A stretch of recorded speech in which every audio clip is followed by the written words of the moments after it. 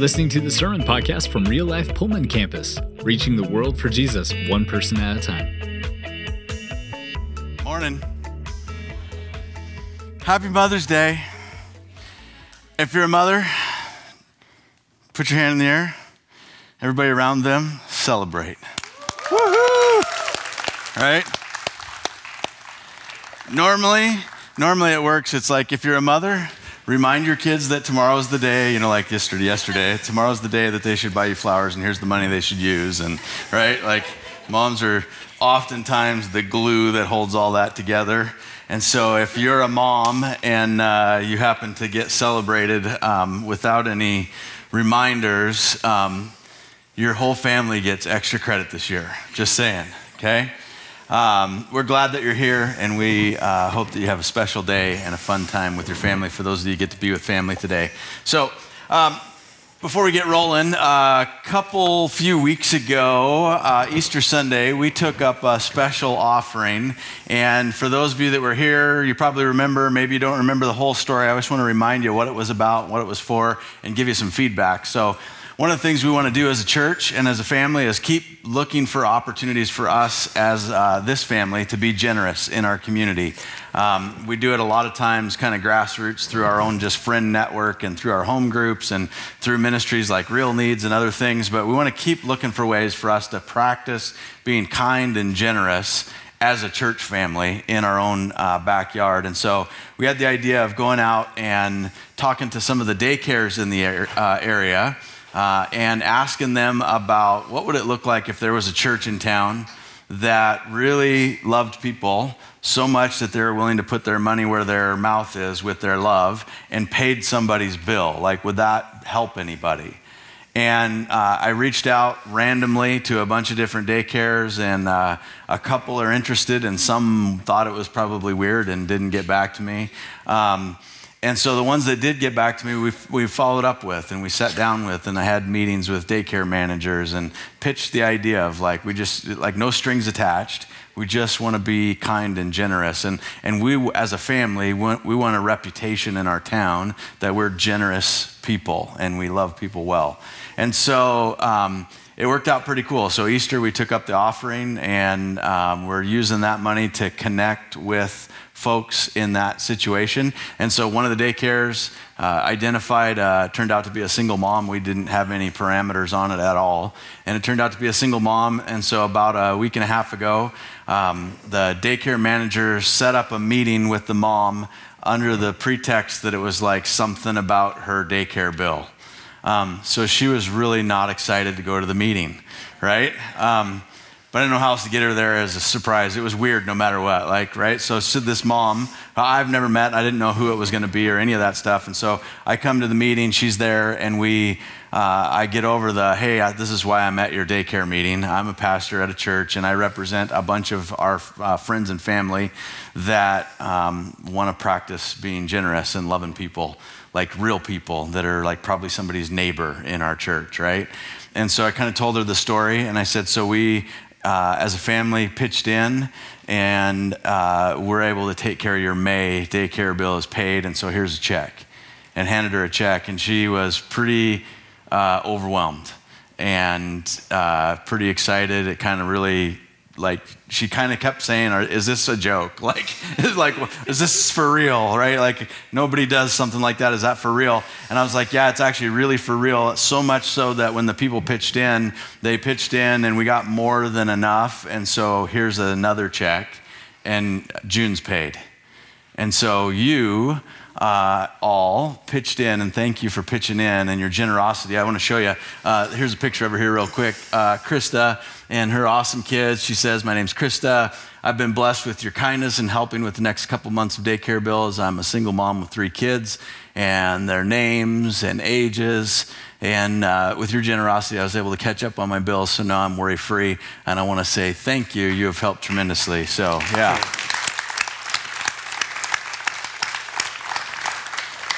So, as a church, I hope that people hear about us in our community first because of the way we love people more than any church advertisement thing. Like, I hope they hear a story of someone in our church loving someone well, and that's where they're like, oh, that's the church that, and it has a story. It has nothing to do with, oh, I saw your thing on social media marketing, right? Like, who cares? I want people to know about us loving each other well. So, hey, we're in this series this morning, and we're still going on this series on Shaping Faith, and we're talking about ingredients to healthy community. And as you can see, I have the handsome young Alex Little here with me. I don't know if that's true anymore. Hey, you're younger than me. Alex has a fan club. Most of them are in the children's facilities, as big fans. But for those of you that benefit from his expertise, you're big fans, right? So a lot of you know that Alex is our Life for Kids children's pastor, and he oversees a great team of people in ministry that help us minister and disciple the littles in our church. And so the one thing you guys probably don't know, a lot of you, about Alex is that he's been going to school for a while now to get a degree in the counseling field. And so he's got about a year left. And so one of the things that I want to give him some props, but it's also cool for you guys to hear that our children's pastor he's got a pretty deep well of skills. He's also a real asset to us in our office and just on our team and our church, because he's got a lot of expertise and experience in things that some of us on staff don't. And so it's been really cool having him continuing to grow in this area. That's something he's really interested and passionate about. The subject we're talking about today is not one that I'm an expert on, as you will soon see, right? As you will soon see. And so I had to bring in a ringer, right? That's really why he's here. I needed some expert help today. And so the subject matter that we're talking about today is one of the ingredients of healthy community. And it's something that is really, really important that all of us recognize that we need it. And we need to be able to give it, use it. Like, I'm going to talk about it a little bit like a skill or a tool, because I'm a guy and it helps me understand talking about a feeling thing that's hard, it's sort of abstract, okay? So some of us, let me rephrase that to be true. Some of you are naturally gifted at this skill. Like, it just comes easy for you. You're really, really good at it, okay? Some of us, whoever you are and me, are not naturally gifted at this skill. And it's important that you understand that it's something you can learn, okay? In the construction business, like, I'm a tool guy. I love like getting new tools and building stuff and having new tools. And one of the tools that I have heard about for a long time years ago, but I always thought was like a gimmick, like a cheesy as seen on TV kind of tool. You guys have all seen some of those commercials and you're like, yeah, it looks cool. That thing's probably going to break in 3 seconds on an actual job, right? Well, there's this thing called a multi-tool, some of them are called, or an oscillating tool. And I always thought they were sort of cheesy. And I finally got in a situation where I really needed one. So I broke down and bought it. And I don't know how I lived without it. Like, these things are awesome. And you can use it for everything from brushing your teeth to scraping paint to, it is cool, right? That's why my teeth are so shiny. I just don't know how I lived without it. And the same thing can be true of the skill we're going to be talking about today, is that some of you just don't know how important this is.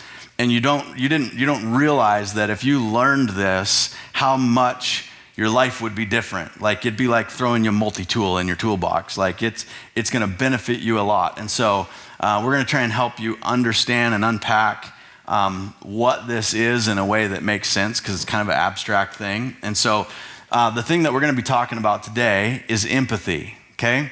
And I build it up a little bit to help us reel everybody in and connect, because empathy, if I led with, hey, we're preaching about empathy today, you'd be like, yeah, sounds awesome. What is it exactly? Because that was your response? Right, totally, totally. That's why I told him to come with me. The thing about empathy is that if you do it well, it has the power and ability to really draw you together and connect you with people. If you have a lack of empathy and don't know how to use the skill or the tool, then it really can draw you away, push you apart from each other. So we're going to kind of unpack it a little bit this morning, all right?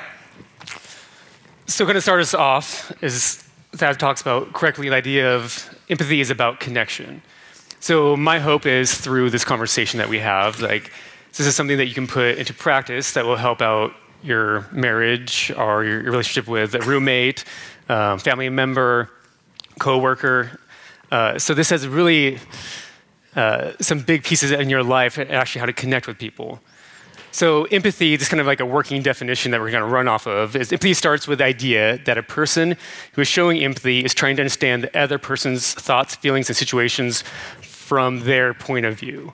That's really the big piece of empathy. It's all from their point of view. To understand these emotions that they're having, their thoughts that they're having, is from their point of view. There's a gal named Brené Brown, who's a psychologist. So some of you know who she is. She's a speaker. I love her stuff. And one of the things that she does really well is to talk about the difference between sympathy and empathy. So empathy is about connection, and then she talks about sympathy is about disconnection. And so how that works is in the idea of, so empathy is from the other person's point of view, where sympathy comes from your point of view. And sympathy doesn't mean like it's bad intentions. A lot of times it comes from very good intentions. But what it's doing is it's trying to place a silver lining, take a negative situation and try to add something positive to it or see that positive piece to it. But what it does is as you throw that statement or idea, it could be even truth into it, is you're not connecting with that person the way they need you to connect with them. So as you're trying to make the situation better, what you're actually doing is causing separation between the two of you. So I used my children's ministry skills and came up with a game for Thad and I. So I'm calling it Silver Lining, copyright Alex Little. So that's how that works, right? You just say copyright and it's done. Sure. Yeah. Yes. Trust me, all of you are going to want a copy of this game. Maybe Thad. Maybe it'd be my $1 million idea. So what I have in here is some gloomy statements, which is already sounding super exciting. And so what Thad and I are going to do, we're going to take turns of reading one of these statements, and then the person responds in a sympathetic way, trying to add a silver lining to the idea. And first, if there is something similar in your life that's going on, I try to make these statements that aren't generally too sad, but I just hope it doesn't necessarily connect with something that's going on in your life. I'm sorry if that's the case. We're trying to make it lighthearted and kind of fun, and Thad's really good at this game. And so, turns out I'm gifted at unempathy. All right. So I'll go first. I'm coining the term outapathy. Outapathy. I'm good at outapathy. All right, let's have it. All right. So these are just some hypothetical situations that I came up with. So your friend is preaching this Sunday for the first time in like 12 years. Hypothetically. Super nervous about it. I think his prayer has been, oh, please God, don't let there be a meme made out of what I say. Like last time the person preached memes weren't even a thing yet. So what would you say to him? I'd probably say something like, it'll be fine. You're going to do great. So let's see, something funny though is Adam, he was here last Sunday preaching for the first time in a long time. He had texted Thad saying something to the idea of like, hey, this sermon's bringing a lot of like emotion up, like it's kind of hard, and then Thad sent back a text message with a thumbs up.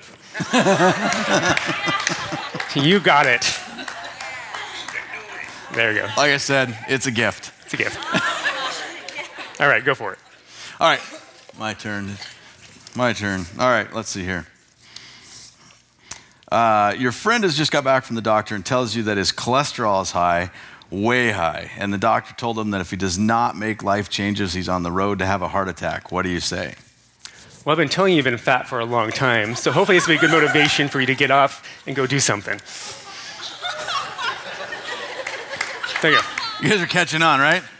Doesn't this sound like fun at the dinner table? All right, let's hear it.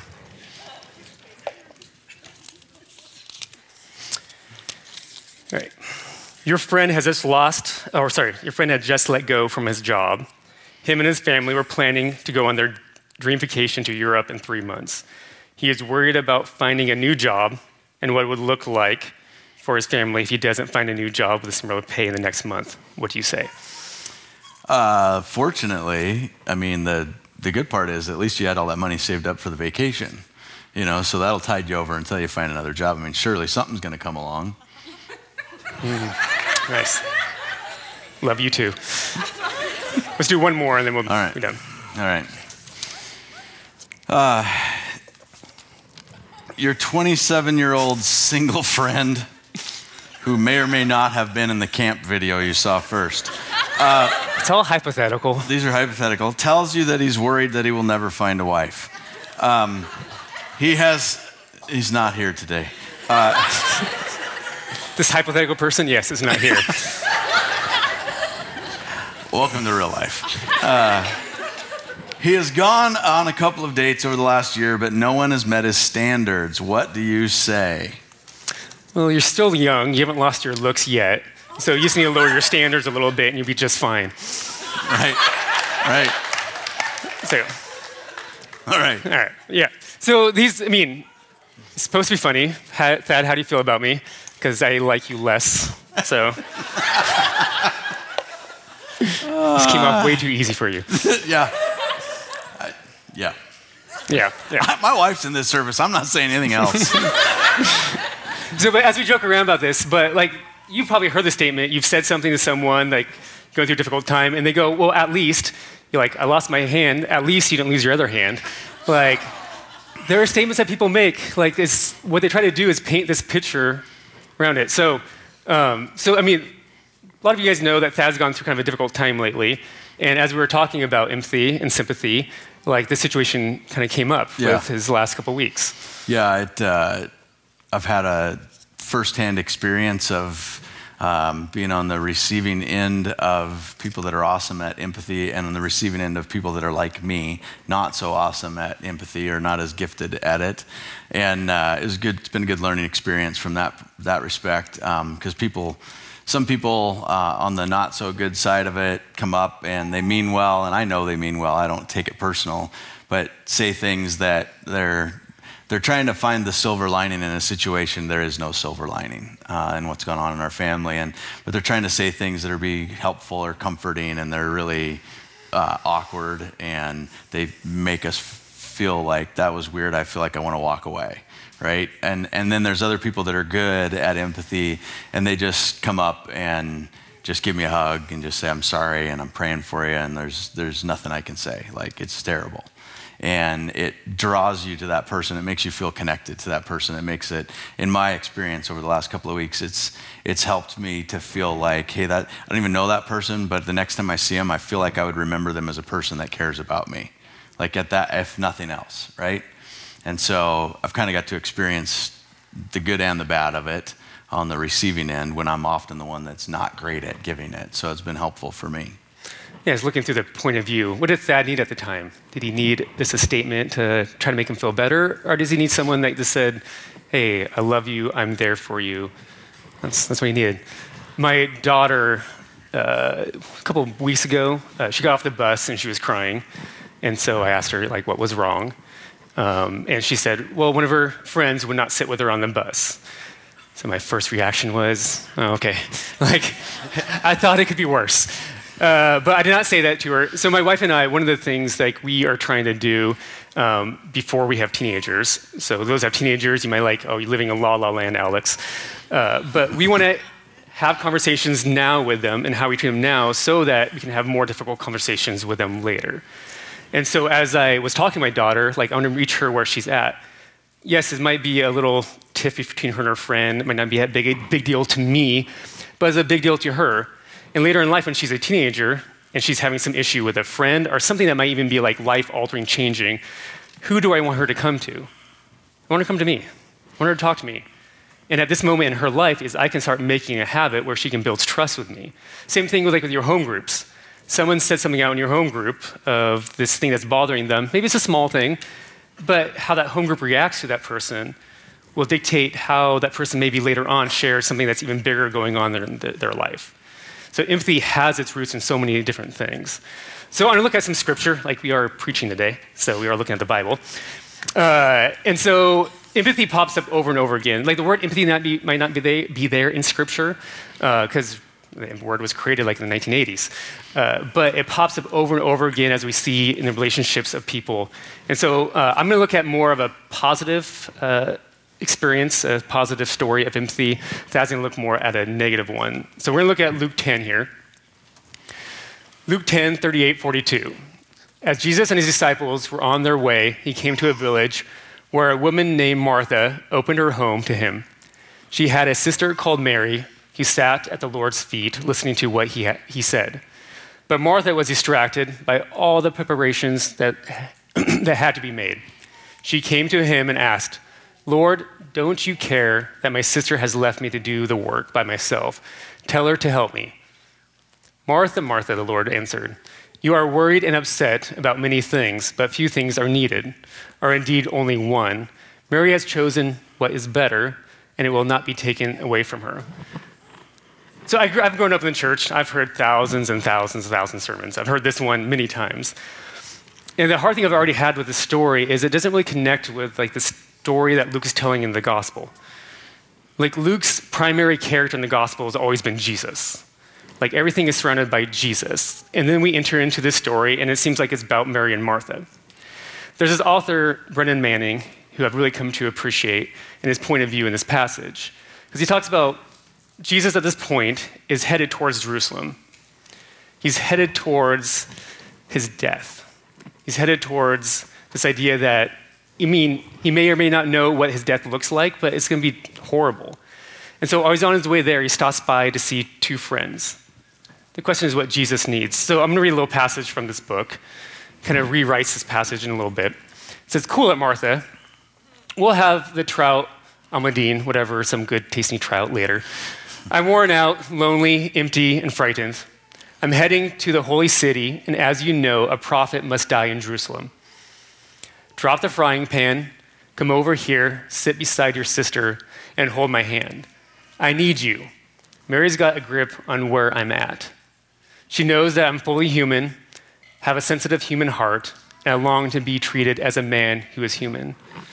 What about the gospel is that Luke pulls out a lot, like the idea that Jesus has emotion. Pretty soon, he's going to be so stressed that he's going to sweat blood. When he lost his friend, he wept. Like there is a human nature in Jesus that we need to remember. So as he's headed to Jerusalem, what does he need from his friends? He needs someone to sit there and listen. Like in that culture, like Martha was doing the right thing. Like it's easy sometimes to get caught up in doing the right thing, but sometimes you need to look at the perspective of the person that you need to show empathy to and do in the way of what they need. And Jesus just wanted his friends there. Yeah. And so in that same vein, kind of following that story forward, we've got an opportunity where we can see some missed opportunities to exercise empathy. And this is a story in Matthew 26 where Jesus goes to the garden to pray, and it's a story we're really familiar with, and oftentimes I've looked at it for different reasons. We've looked at it for the kind of chronological timeline of what happened when. We've looked at it to preach and discuss the cup that he's talking about being taken away from him. We've talked about what it means about Jesus and what he's praying. But this morning I want us to look at it a little bit different. Like really specifically, just look at this story from a relational perspective. Here's Jesus with his disciples, particularly Peter, James, and John, some guys that he's tight with, he's friends with. They're learning from him, but they're also close with him. And Jesus is in a particular situation where things are really, really difficult.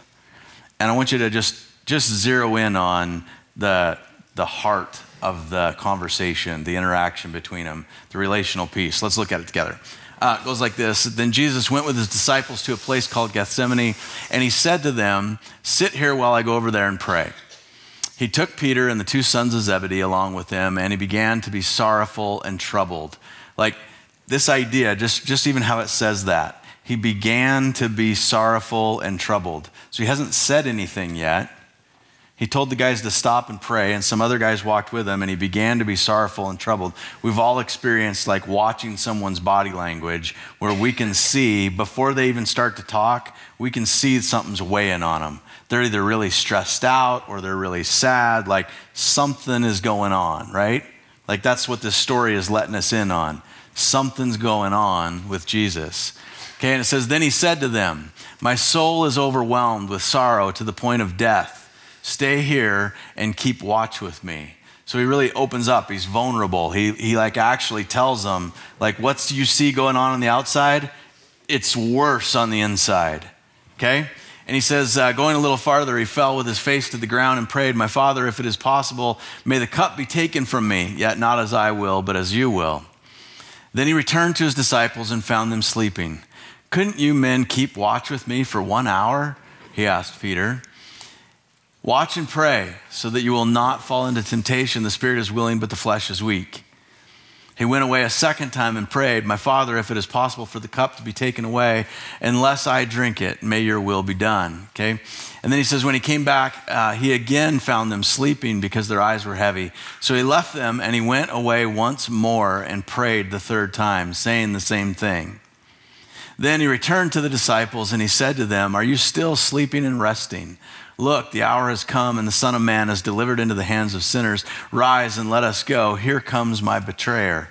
So, not getting into the facts of that story, but getting into just the heart, the emotion that's going on, is Jesus is laying it out for him. He looks stressed out. He says that he's sorrowful to the point of death. Like there is this weight on him in this situation. And the guys have this opportunity to respond and meet him with this empathy, like join him in the pain that he's in, like to be there with him, to show support by staying awake and praying. That if he would have come back and found them like on their knees praying for him, the connection that would have drawn them together, it would have been like, wow, they're there for me, right? Instead, somehow they were missing the mark.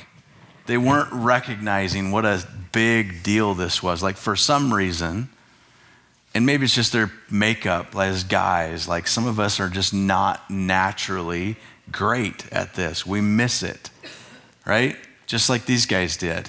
And for a lot of us, we've been in situations and circumstances where we've been around people who looked sorrowful or stressed out. Like we could see on the outside, something wasn't going good on the inside.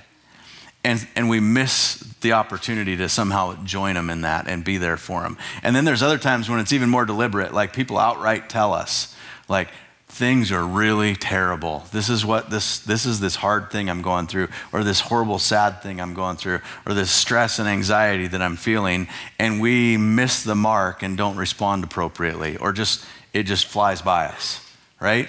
Now, the thing is, if empathy was a thing that you just either had or didn't, it would be a bummer because a lot of us would be out in the cold on learning this. The cool thing is it is something that we can learn. It is something that we can practice. Like we can learn to like go buy a multi-tool and add it to our toolkit because it's a tool we never had before, but as we learn how to use it, it becomes really handy and really helpful. Like empathy can be a new tool in our toolbox of relationship tools, okay? So I want to give you a few things before we wrap up this morning. I want to give you 3 ways that we can really work on some simple steps, some things that any of us could do to improve in our empathy skill, okay? So the first one's think about the other person. So the first thing is think about the other person. All of us have heard the saying, put yourself in their shoes, right? That's a great catchphrase to remember.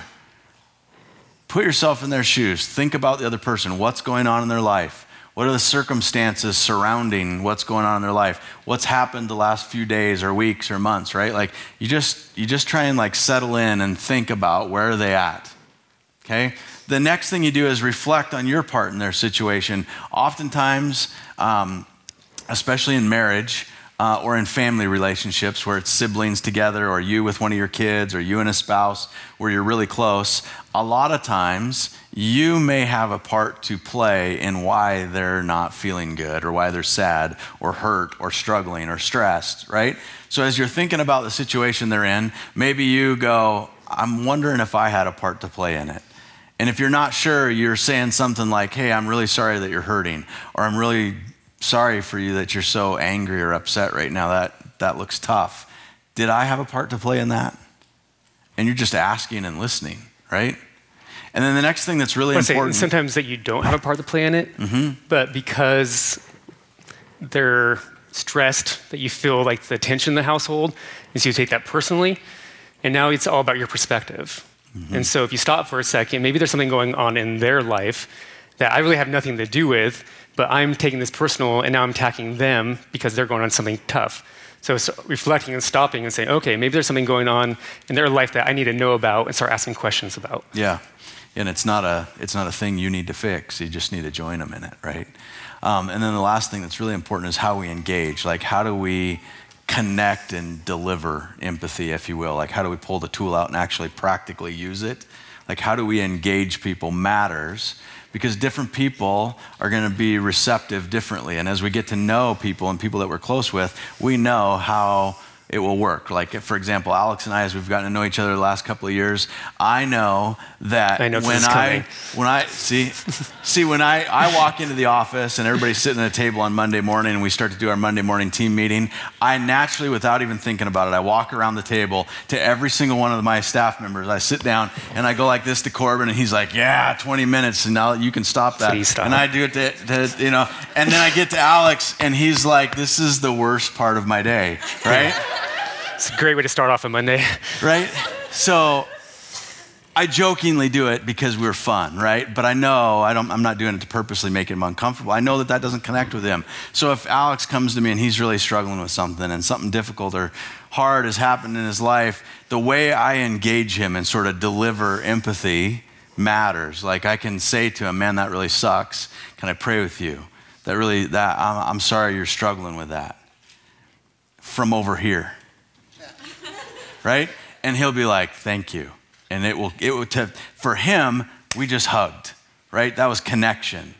If I go over and give him one of those, like, man, I'm sorry, that's really hard, and I give him a big hug, and it's one of those hanger hugs that just keeps on going and going and going and going. Like, he is going to be, right? Just thinking about it's giving him the creepy crawlies. So that's not going to help. Right? So how you engage people matters. And a lot of us are familiar with the love languages. And if you haven't looked at the love language stuff recently and you're like, oh yeah, we did that years ago, or I remember reading about it, it's awesome and super smart to just reflect and refresh on the love languages, because we often deliver love the way that we like to receive it. Empathy falls in this category. We oftentimes will deliver empathy the way that we like to love other people, the way we connect, right? Empathy is about connection. And so it's important that you reflect on those, and how you engage with people matters, all right? So the cool thing is we can learn it. We can practice it. It's a skill that we can learn. It's a new tool that we can put in the toolbox, and just like grabbing your multi-tool, you might not figure out how to change the blades for like 6 hours. If you've got one, you know what I'm talking about. Like, you might have to figure out how to learn how to use it, and you mess it up a few times. But you can practice and get better at empathy, and it will increase your connection in your relationships. Thankfully, we've got an awesome example in Jesus. For us as Christians, to be a disciple of Jesus means that we're looking to the Word and we're seeing what Jesus did, what He taught, and we're learning how to obey His teachings, right? But even more than learning how to do what He said to do, we're actually studying the person of Jesus. Like, the actual study of the person. Like, how did Jesus respond to this person? What would it have felt like to be that person if Jesus said that to you, right? We're learning from the person of Jesus, not just how to obey what He said. And so we're going to do something this morning that's really important for us at Real Life. Every week we take communion. And so we're going to go ahead and have the servers pass out the communion elements. And when we take communion here, anybody that wants to celebrate the death, burial, and resurrection of Jesus can have communion with us. We look at you like your family. And so as those things get passed out, hold on to the elements. And then we're going to take a couple of minutes and talk about, again, we know this is sort of an abstract concept. Here's the truth. People don't know they need to work on empathy unless you're bad at it, right? Until you've missed the mark. If you're good at empathy, it's awesome. If you're bad at empathy, it shows up later. And so in our home groups, we want to be proactive. We want to work on this because it's going to help us connect and love people well. So as that's getting passed out, let's talk about what it might look like to discuss this stuff. Yeah, so these are stories that are the questions we're using this week in our home groups. So if you're not involved in a home group, left to be involved in a home group, you can also use these questions with your spouse, your roommate, someone else that you have these spiritual conversations with. So the first question is that you can use the story from Luke 10, the Mary and Martha. And for our groups, we want you to use the biblical story. These stories are they come from Scripture. We want you to talk about Scripture, like these biblically based home groups. And so start off by reading the story, and then ask the question, do you identify more with Mary or Martha in the story? And maybe have an empathy kind of perspective in this question. The next question is rate yourself. 0 is no empathy at all, and 10 is perfect empathy. Where do you see yourself? It's a great one for your group. Like, this is where they can keep you accountable to like the growth that you might have in empathy. If you see yourself as a 0 or a 1, like you got some room to grow. And also, I think also brings compassion to your group. Like you recognizing that you're low on this thing, is that they might give you a little bit more compassion, a little more grace as you respond to things. But one thing that's important with the group is that people can be vulnerable, that they can start sharing things in their life that are difficult. And so all of you need to respond in a way that's more empathetic in your group. But you're at a place here, let's grow a little bit. The next question, review and discuss the steps to develop and practice empathy. So those 3 steps that Thad gave, go through those 3 steps and talk about those 3 steps, where you're at, where have you seen it done well, where have you struggled, where you haven't done it well, go through those 3 steps. And then the last question is, who do you know who is excellent at empathy? How could you learn from them? There's someone in your life that's probably really good at empathy. It's like I think Thad mentioned earlier, like a lot of times your mom is someone that really showed empathy, that they're there for you, that they showed this piece of, sometimes like dads have not shown that well, but maybe you have a dad that did. But talk about stories of where empathy, you've seen it really well and really well done, and how it's meant something meaning to you. Like Thad sharing about this last week or 2 of his life. There's probably a story in there of someone that did a really good job, and they can describe why that was such a good job. So say take time, look over these questions, come prepare for your group, think about how you maybe want to respond to it, throw yourself out there. One of the difficult pieces about empathy is that where some people might struggle with the thought about doing it, because it actually is a strength. To do empathy well is that you have to put yourself out there. Like if you're emotionally connecting with someone, that you're coming from a place of vulnerability. It's a hard piece to do. And so your care group, your home group, is a good place to do that, to take that risk there, because there's people that love you and care about you there. So we're going to move into our communion. Like Thad said, we have Christ. He showed empathy well. Like a God entered into our world to see the world from our perspective. That we have pain and sorrow and suffering, and he suffered along with us. That he chose to be a human in order to identify with us, to let us know that he cares that much about us. So we're going to remember him today. So take your bread. This is his body that was broken for you. Let's remember him. And then he took a cup. This is my blood poured out for you. Let's remember him. Lord, we love you. We remember every week the sacrifice that you made for us. That you're a God that had enough compassion and cared enough about us to show us how much you showed us how much you love us. Lord, we love you so much for doing that. In your name. Thanks for checking out this message from Real Life on the Palouse. You can find out more about us by visiting us online at liferotp.com and connecting with us on Facebook and Instagram. Until next time, have a great week.